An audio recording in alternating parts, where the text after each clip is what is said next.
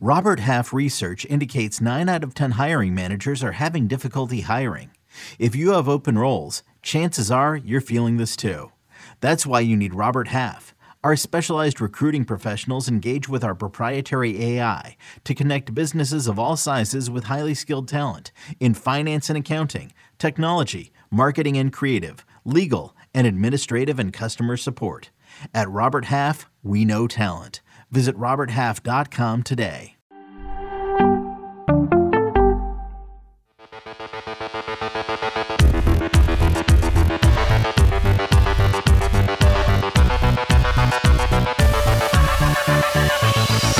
Welcome to the offseason and welcome into fantasy football today at DFS on Tuesday, March 8th. I am Frank Stanfill and I'm all alone, kind of. No Mike McClure or Sia Najad today, but I do have a special guest. It's been about a month since we did our Super Bowl / DFS season recap, but we're back now. And here's the plan moving forward. Obviously, we've got quite some time before NFL DFS returns, but we want to get you content in the meantime. So we're starting an off-season interview series called DFS Deep Dives that will be released bi-weekly throughout March and April. And once free agency and the draft takes place, we'll have some player takes for you. Maybe we'll get you some best ball content as well. I know Heath Cummings is big on best ball, so might ask him to join the podcast a few times here. But the opportunity here is to talk to some of the best DFS minds in the industry, which brings us to our first ever guest. And he is one of the mainstays in the fantasy football and the DFS industry. And you can listen to him on all of the casts, the Takecast, the Gilcast, and of course the Swolecast. You can also find his work over at SportsGrid. He is Davis Mattek. What's going on, man?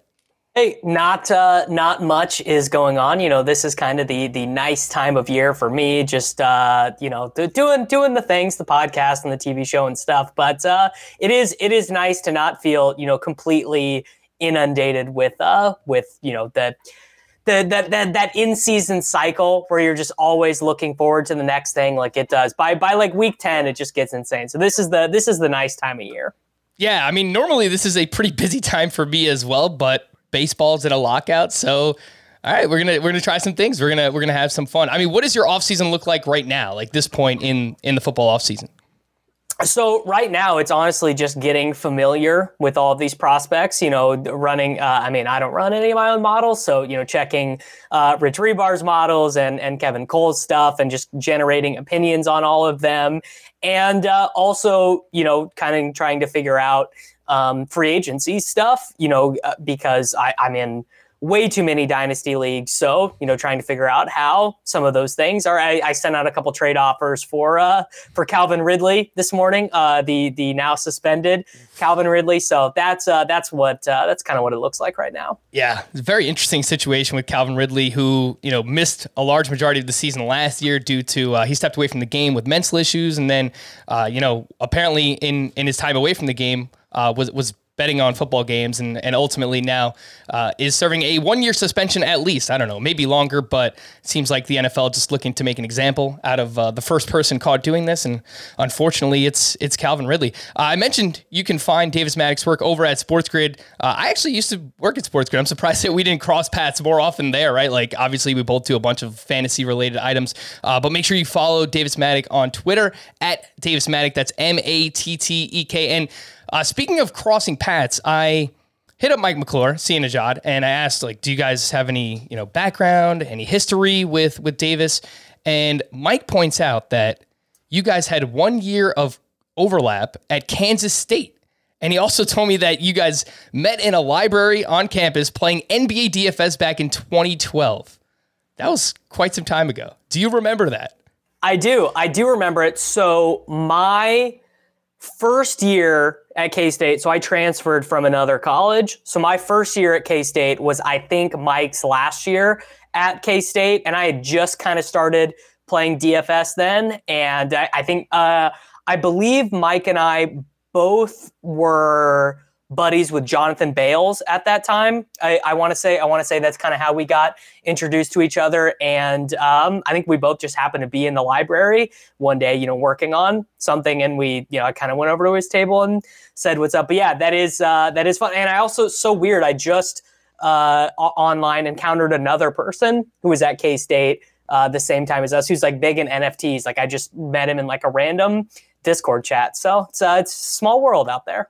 Small world indeed. I mentioned long time ago, obviously a lot has changed in the NBA DFS industry. Obviously, mentioned you guys were playing NBA DFS back then, but of course a lot has changed in NFL DFS as well. And I don't want to compare like 2012 to now, because like, look, that's a decade ago, but David, specifically the past couple of years, I mean, this is a completely loaded question, but in your opinion, what has changed most over maybe the past 2 or 3 years when it comes to NFL DFS?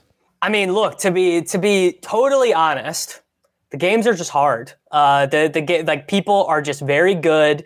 No projection site is that far ahead of anyone else. Most projection sites are sort of, comparing notes with each other. Generally, a lot of very good players use aggregated projections. So, they download projections from 4 different sites, aggregate them into one number, and use that. Ownership in large field tournaments is super efficient. So that, to me, really, the biggest change of the last 3, 4, 5 years or whatever is just that, it's not enough to just, pick the best players all the time. The edges in cash games, head-to-heads, 50-50s, double-ups. Now, there still remains a pretty consistent edge in, lower dollar levels on FanDuel and DraftKings, $5, $10 or whatever. Like, generally speaking, if you're a pretty good player, you'll be able to grind out a profit there. But yeah, really the answer is just that the games are pretty tough in NFL DFS. Play the best plays, says Davis Mattek. And it's funny because I feel like just paying attention from the DFS industry from the outside looking in, I wouldn't consider myself one of the main DFS stalwarts in this industry or anything like that. But it feels like you guys have fun.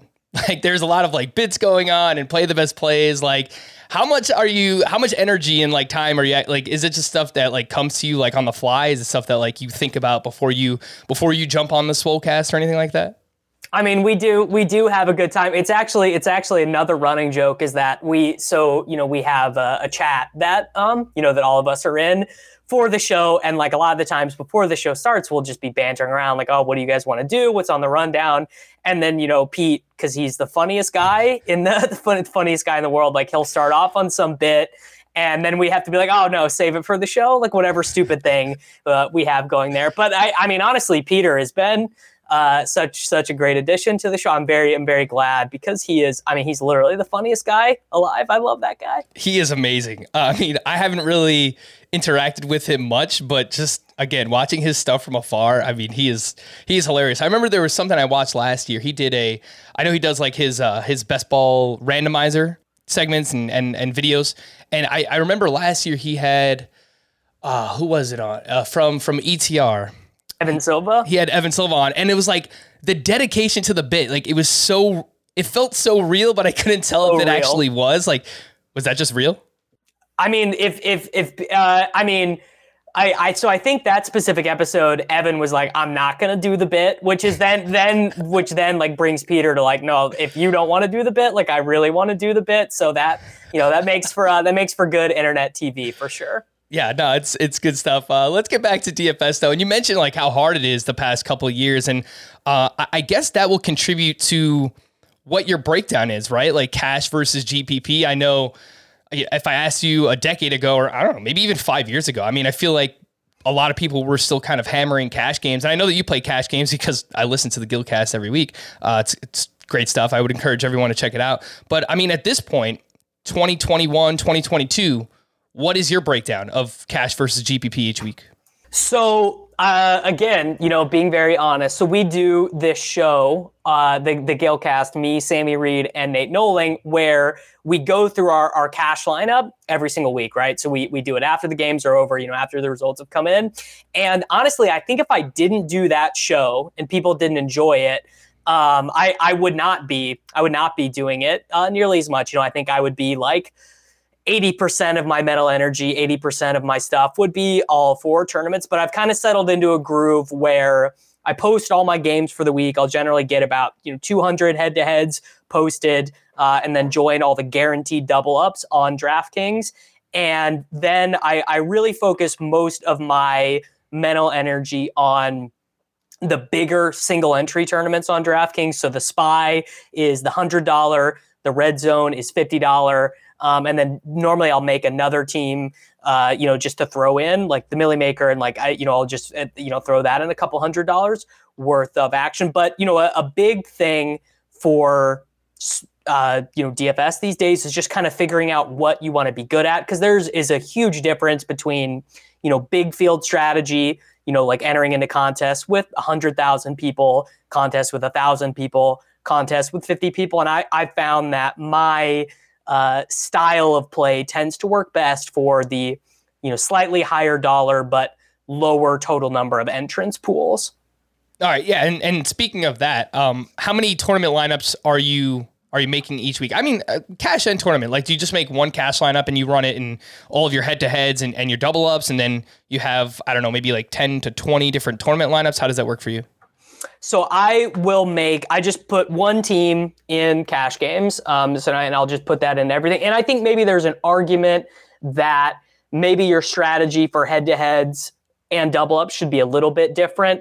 Like maybe you want to avoid a team that is like, we talk about this a lot, teams that are really heavily duplicated. Like if there is, kind of one obvious team on FanDuel or on DraftKings in a given week, maybe you play that in double ups, but you do something a little bit different in the head-to-heads. I don't do that.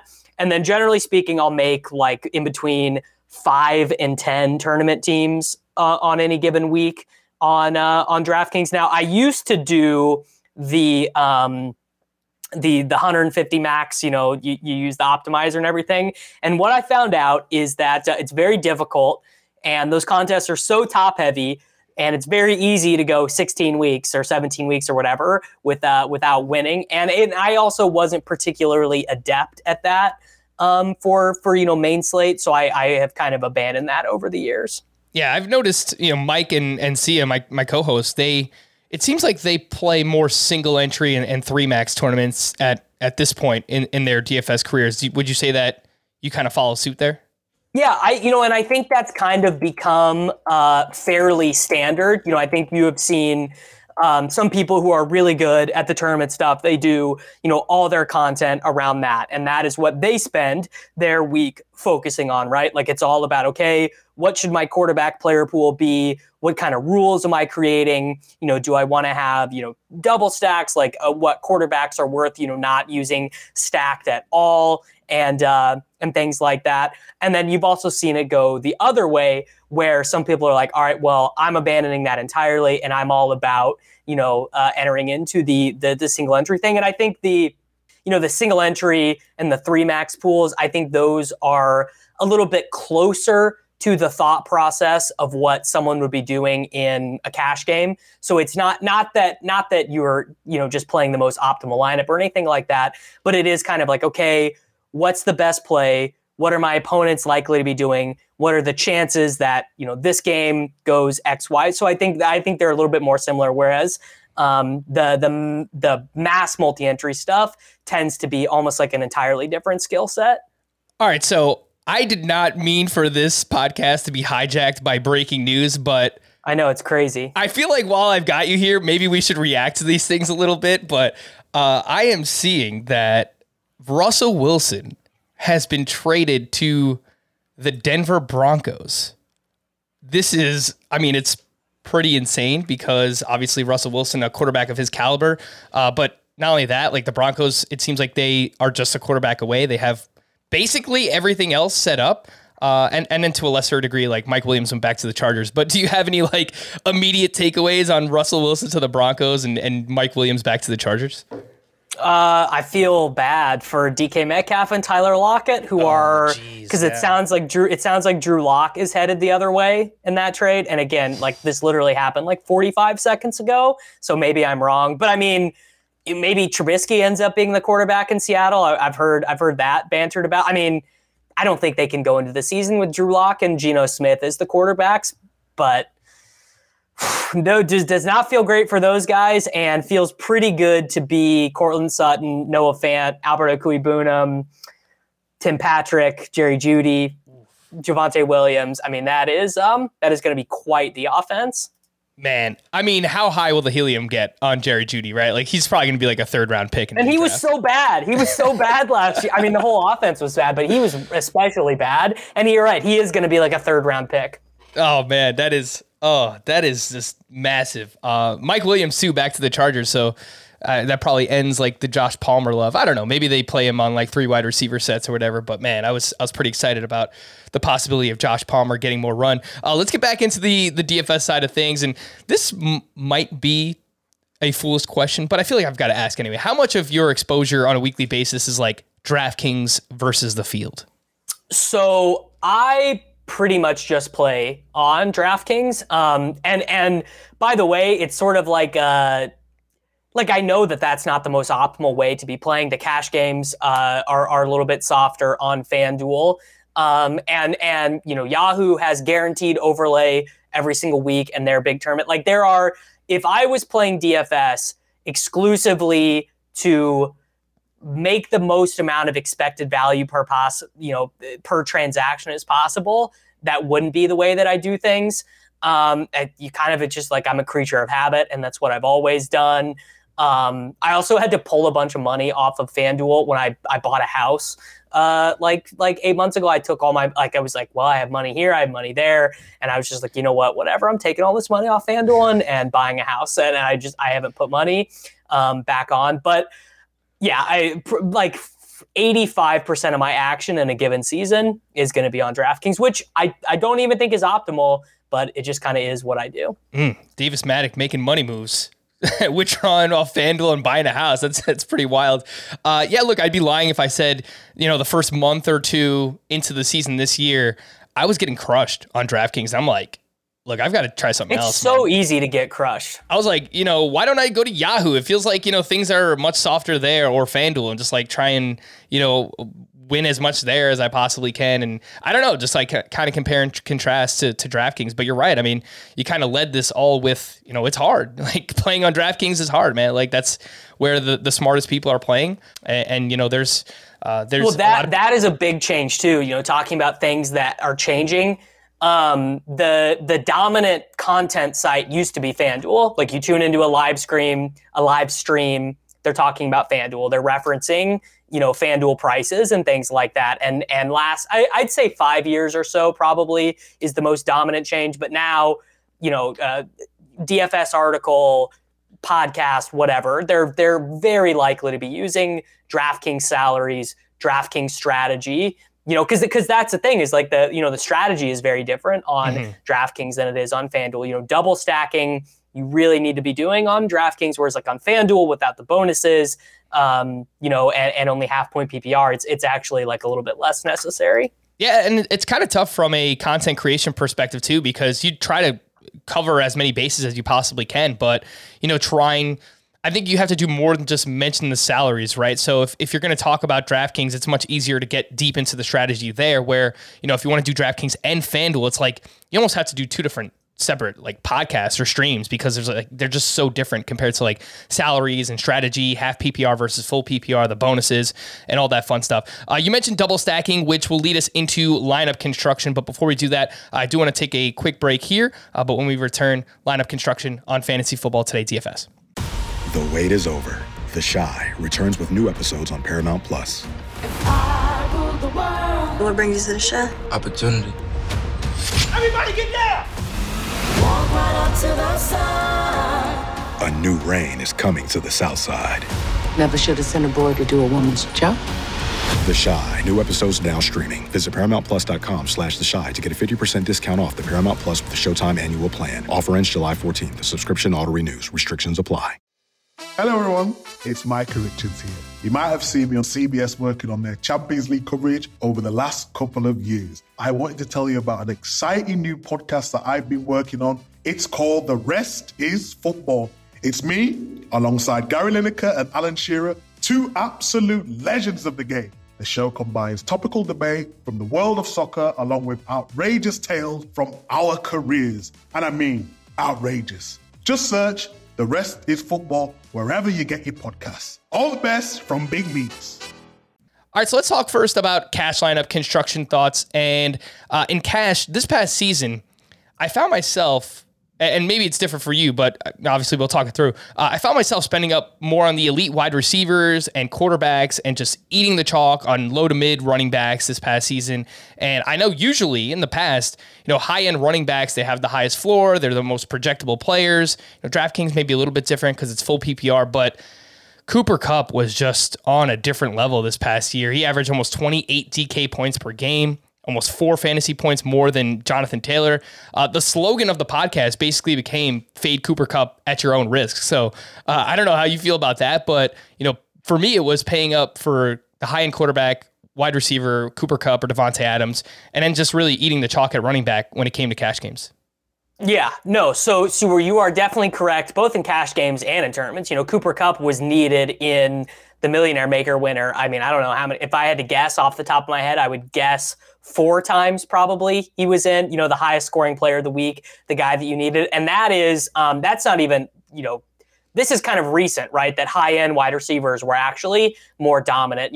Part of that is, of course, there are more timeshares than ever. The absence of Christian McCaffrey is a big part of it. McCaffrey, when he is active and when he's healthy, is basically the number one player in fantasy. But you're right, the strategy did very much become, injury replacement running backs. Your Darrell Williams, your Chuba Hubbards, your Mike Davises, things like that. Like all of that definitely plays into it. And I thought the field was maybe a little bit slow to adjust to that the first couple weeks. Jamar Chase coming out of the gates, unbelievable. Devontae Adams having another unreal season. Cooper Kupp, the most PPR points any wide receiver has ever scored.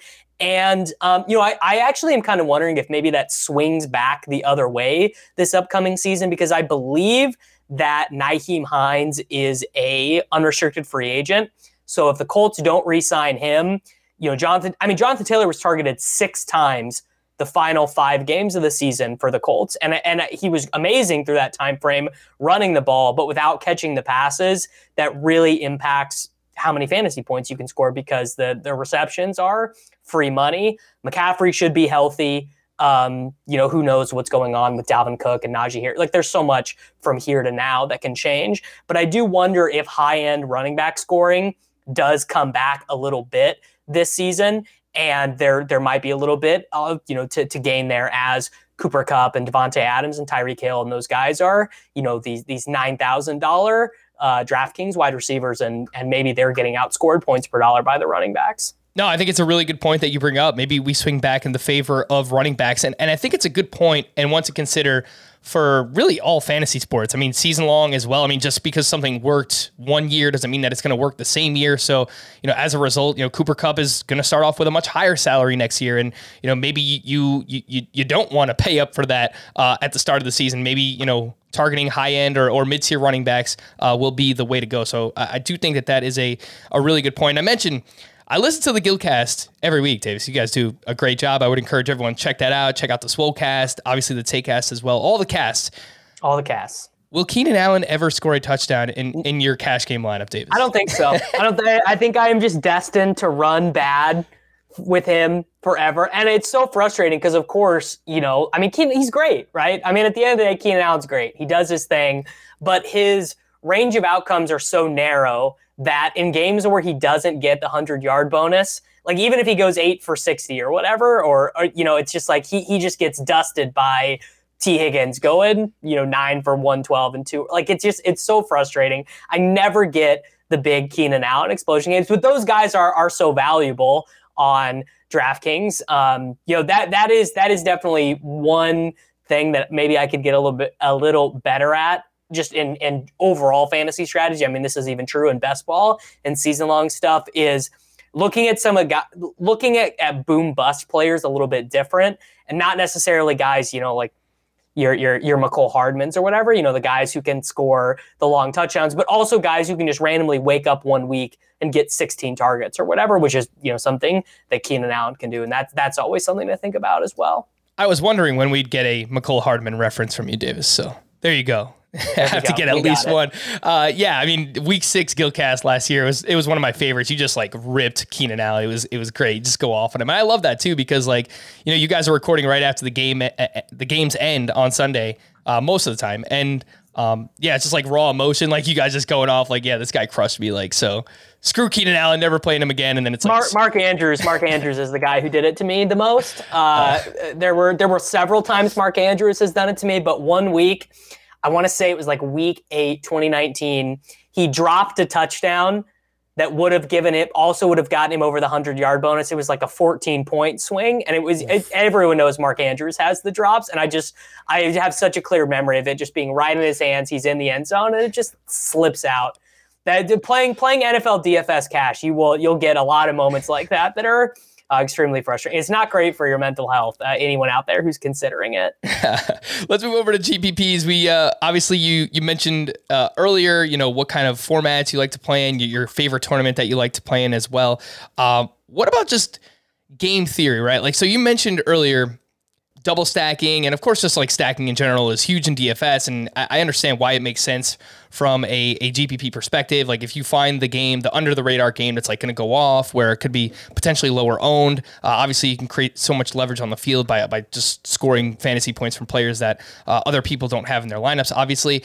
But I felt like early this season, I was forcing stacks and bringbacks in spots where I shouldn't have. I mean, have you found yourself doing that? It feels like the past couple of years, especially, it's like people are double stacking and triple stacking and finding ways to bring players back on the other side. Whereas I don't know that every situation calls for doing that, especially when making GPP lineups. What do you think? I mean, the cop-out answer is that it doesn't work all that often, but when it does, you just have these super unique rosters with guys who are 2% owned, maybe even less than that. And also it does increase the correlation. Correlation is super important. There are people who are smarter than me, better DFS players who can explain this in a different way, but kind of the hack way that I've explained this in my brain is correlation makes the price wrong, right? Because the idea is that all of these players project for, their X amount of median points, but every touchdown pass that Patrick Mahomes throws to McCole Hardman makes it more likely that Derek Carr and Hunter Renfrow are going to need to throw more.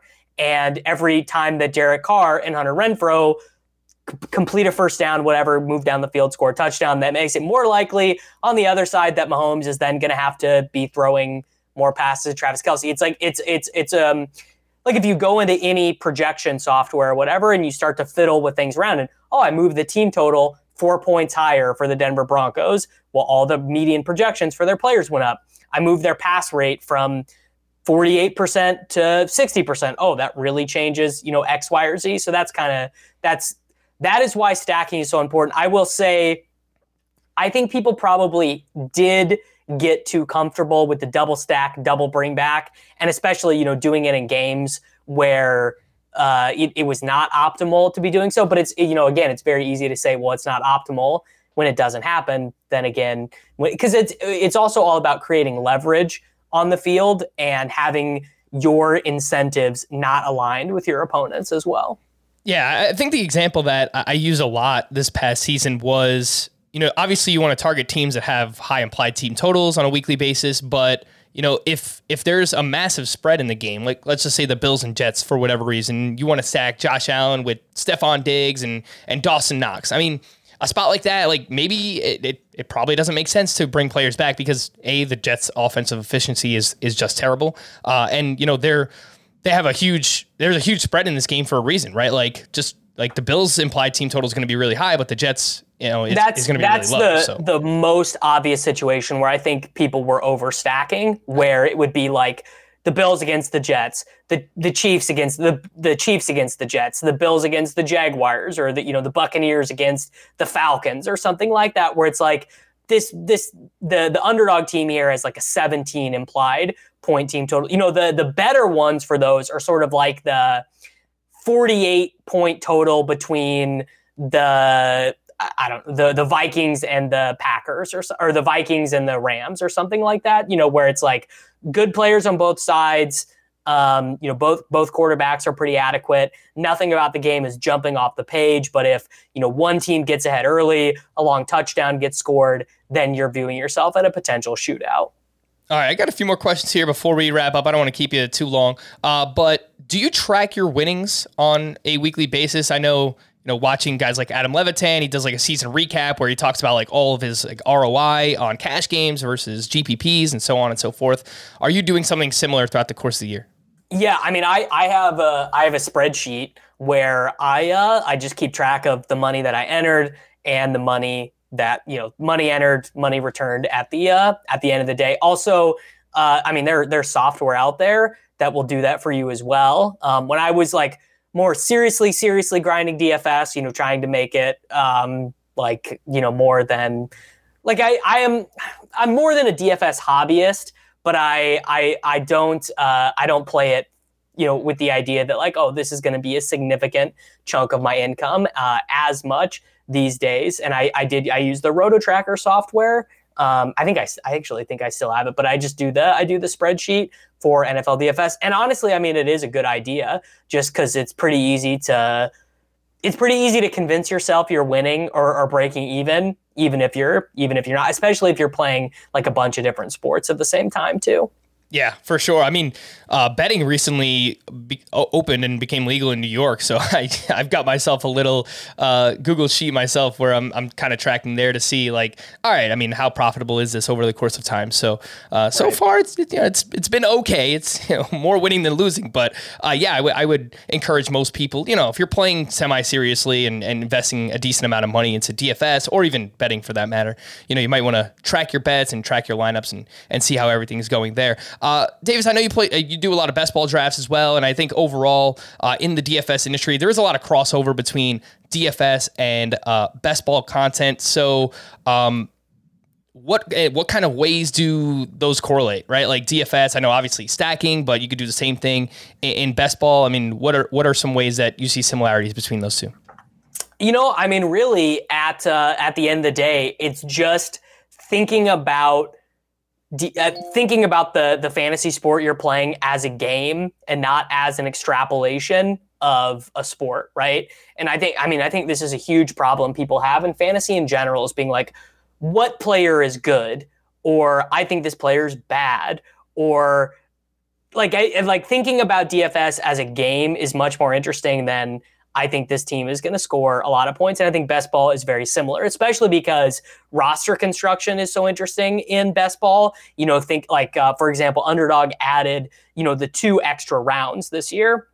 And so everyone's like, oh, well, yeah, I'm just going to take 3 quarterbacks every single time. But then that goes, okay, well, if 10 teams in every draft are taking 3 quarterbacks, does it actually make more sense to have the unique roster and say, I'm going to take 13 wide receivers or whatever, 11 wide receivers or an extra 2 extra running backs, an extra tight end. And so I just think in general, the skill sets that really translate are, thinking about the games as a game and not just as a translation of how well you understand football.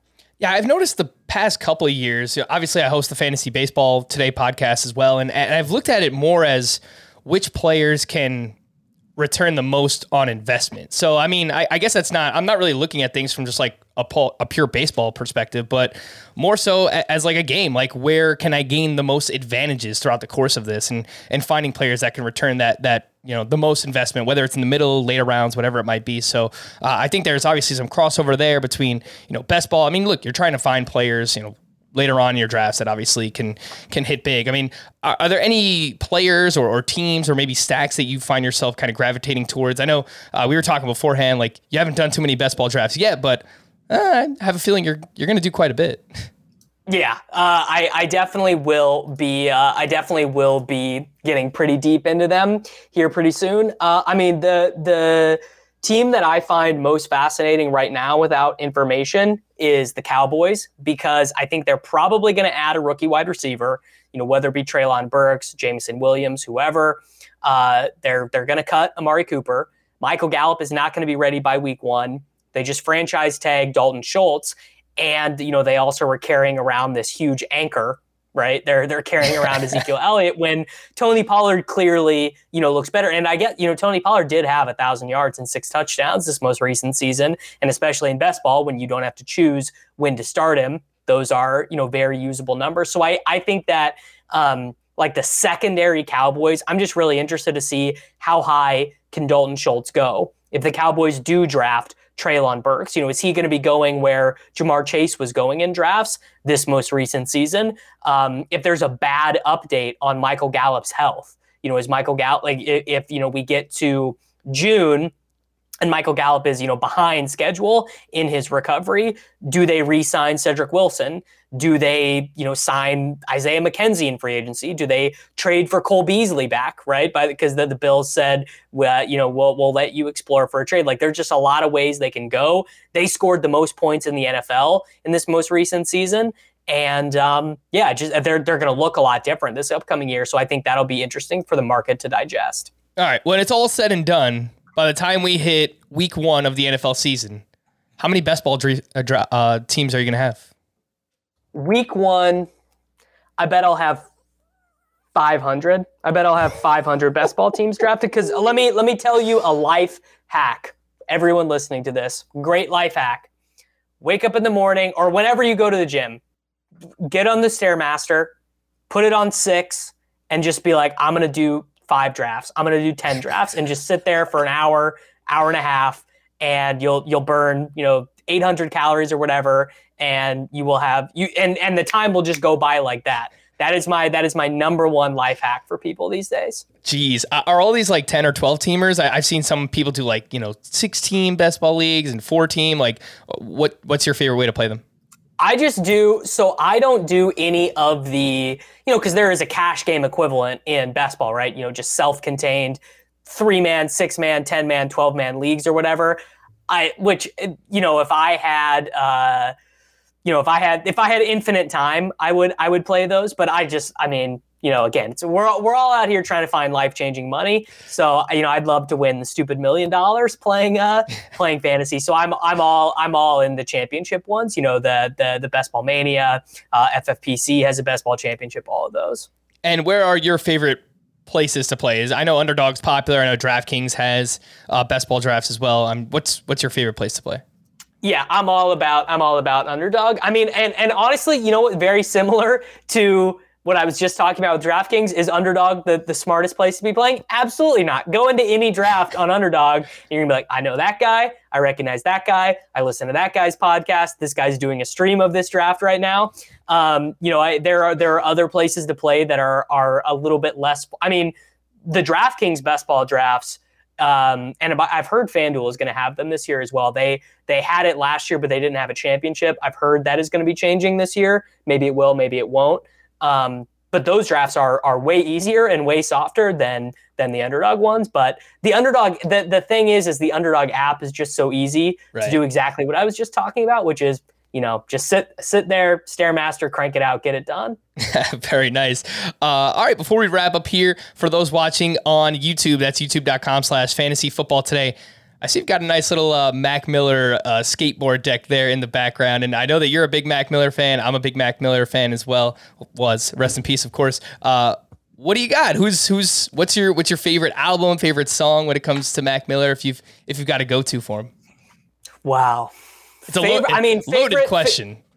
Favorite album, Swimming, I think is pretty clearly his pinnacle as an artist. It would have been very interesting to see what Circles would have been like had he been alive through the entire production. Though, from listening to there's a great Apple TV segment with Zane Lowe hosts it. I don't remember the name of the guy. I should remember the name of the guy who was like the producer of the album. And he did make it seem like he was pretty clear with what Mac wanted. But I don't know if you've heard this.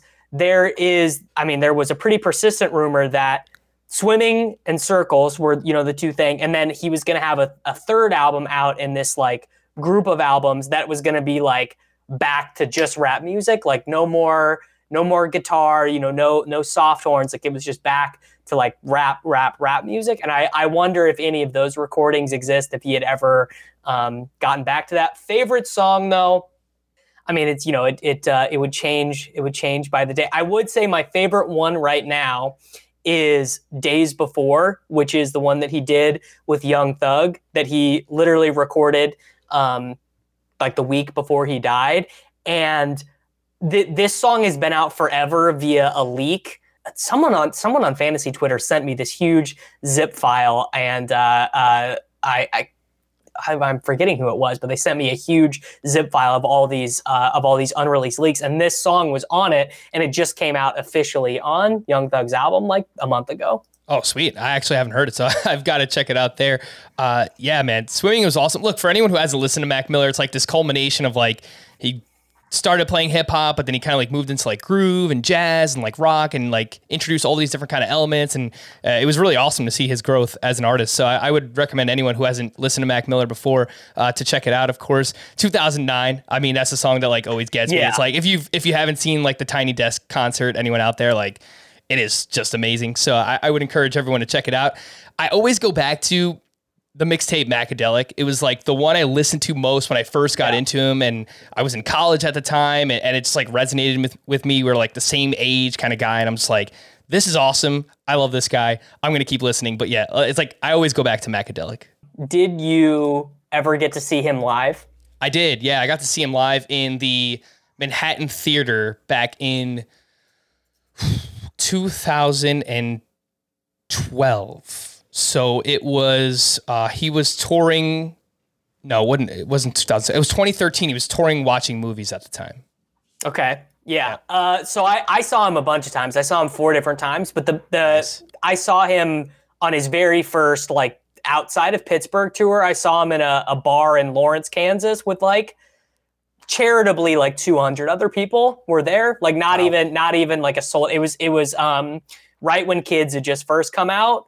Like the Donald Trump song, it was like just kind of like making its way through the internet. So that was like early 2010. That was like my best memory of seeing him live. That's awesome. Yeah. So, I mean, you go way back with Mac Miller. So that is amazing.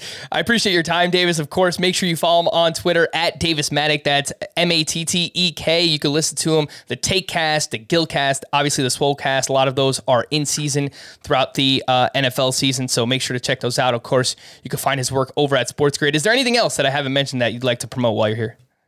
No, everyone can watch the Fantasy Sports Today on Sports Grid. They can listen to the Takecast, and if you just search my name on any podcast platform, you'll find all the shows. All right, make sure to say hi to Craig Mish for me. I know he's down in the dumps. There's no baseball right now, so send him my regards.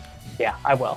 He's struggling. He's struggling. All right, man. We're going to wrap there for Davis. I am Frank. Thank you all for listening and watching this edition of Fantasy Football Today DFS. We'll be back sometime in the next couple of weeks. We will see you then.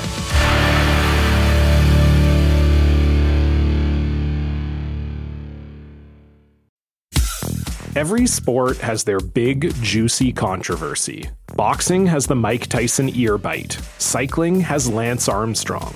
Baseball has its steroid era. Curling has Broomgate. It's a story of broken relationships, houses divided, corporate rivalry, and a performance-enhancing broom. It was a year I'd like to forget. Broomgate, available now.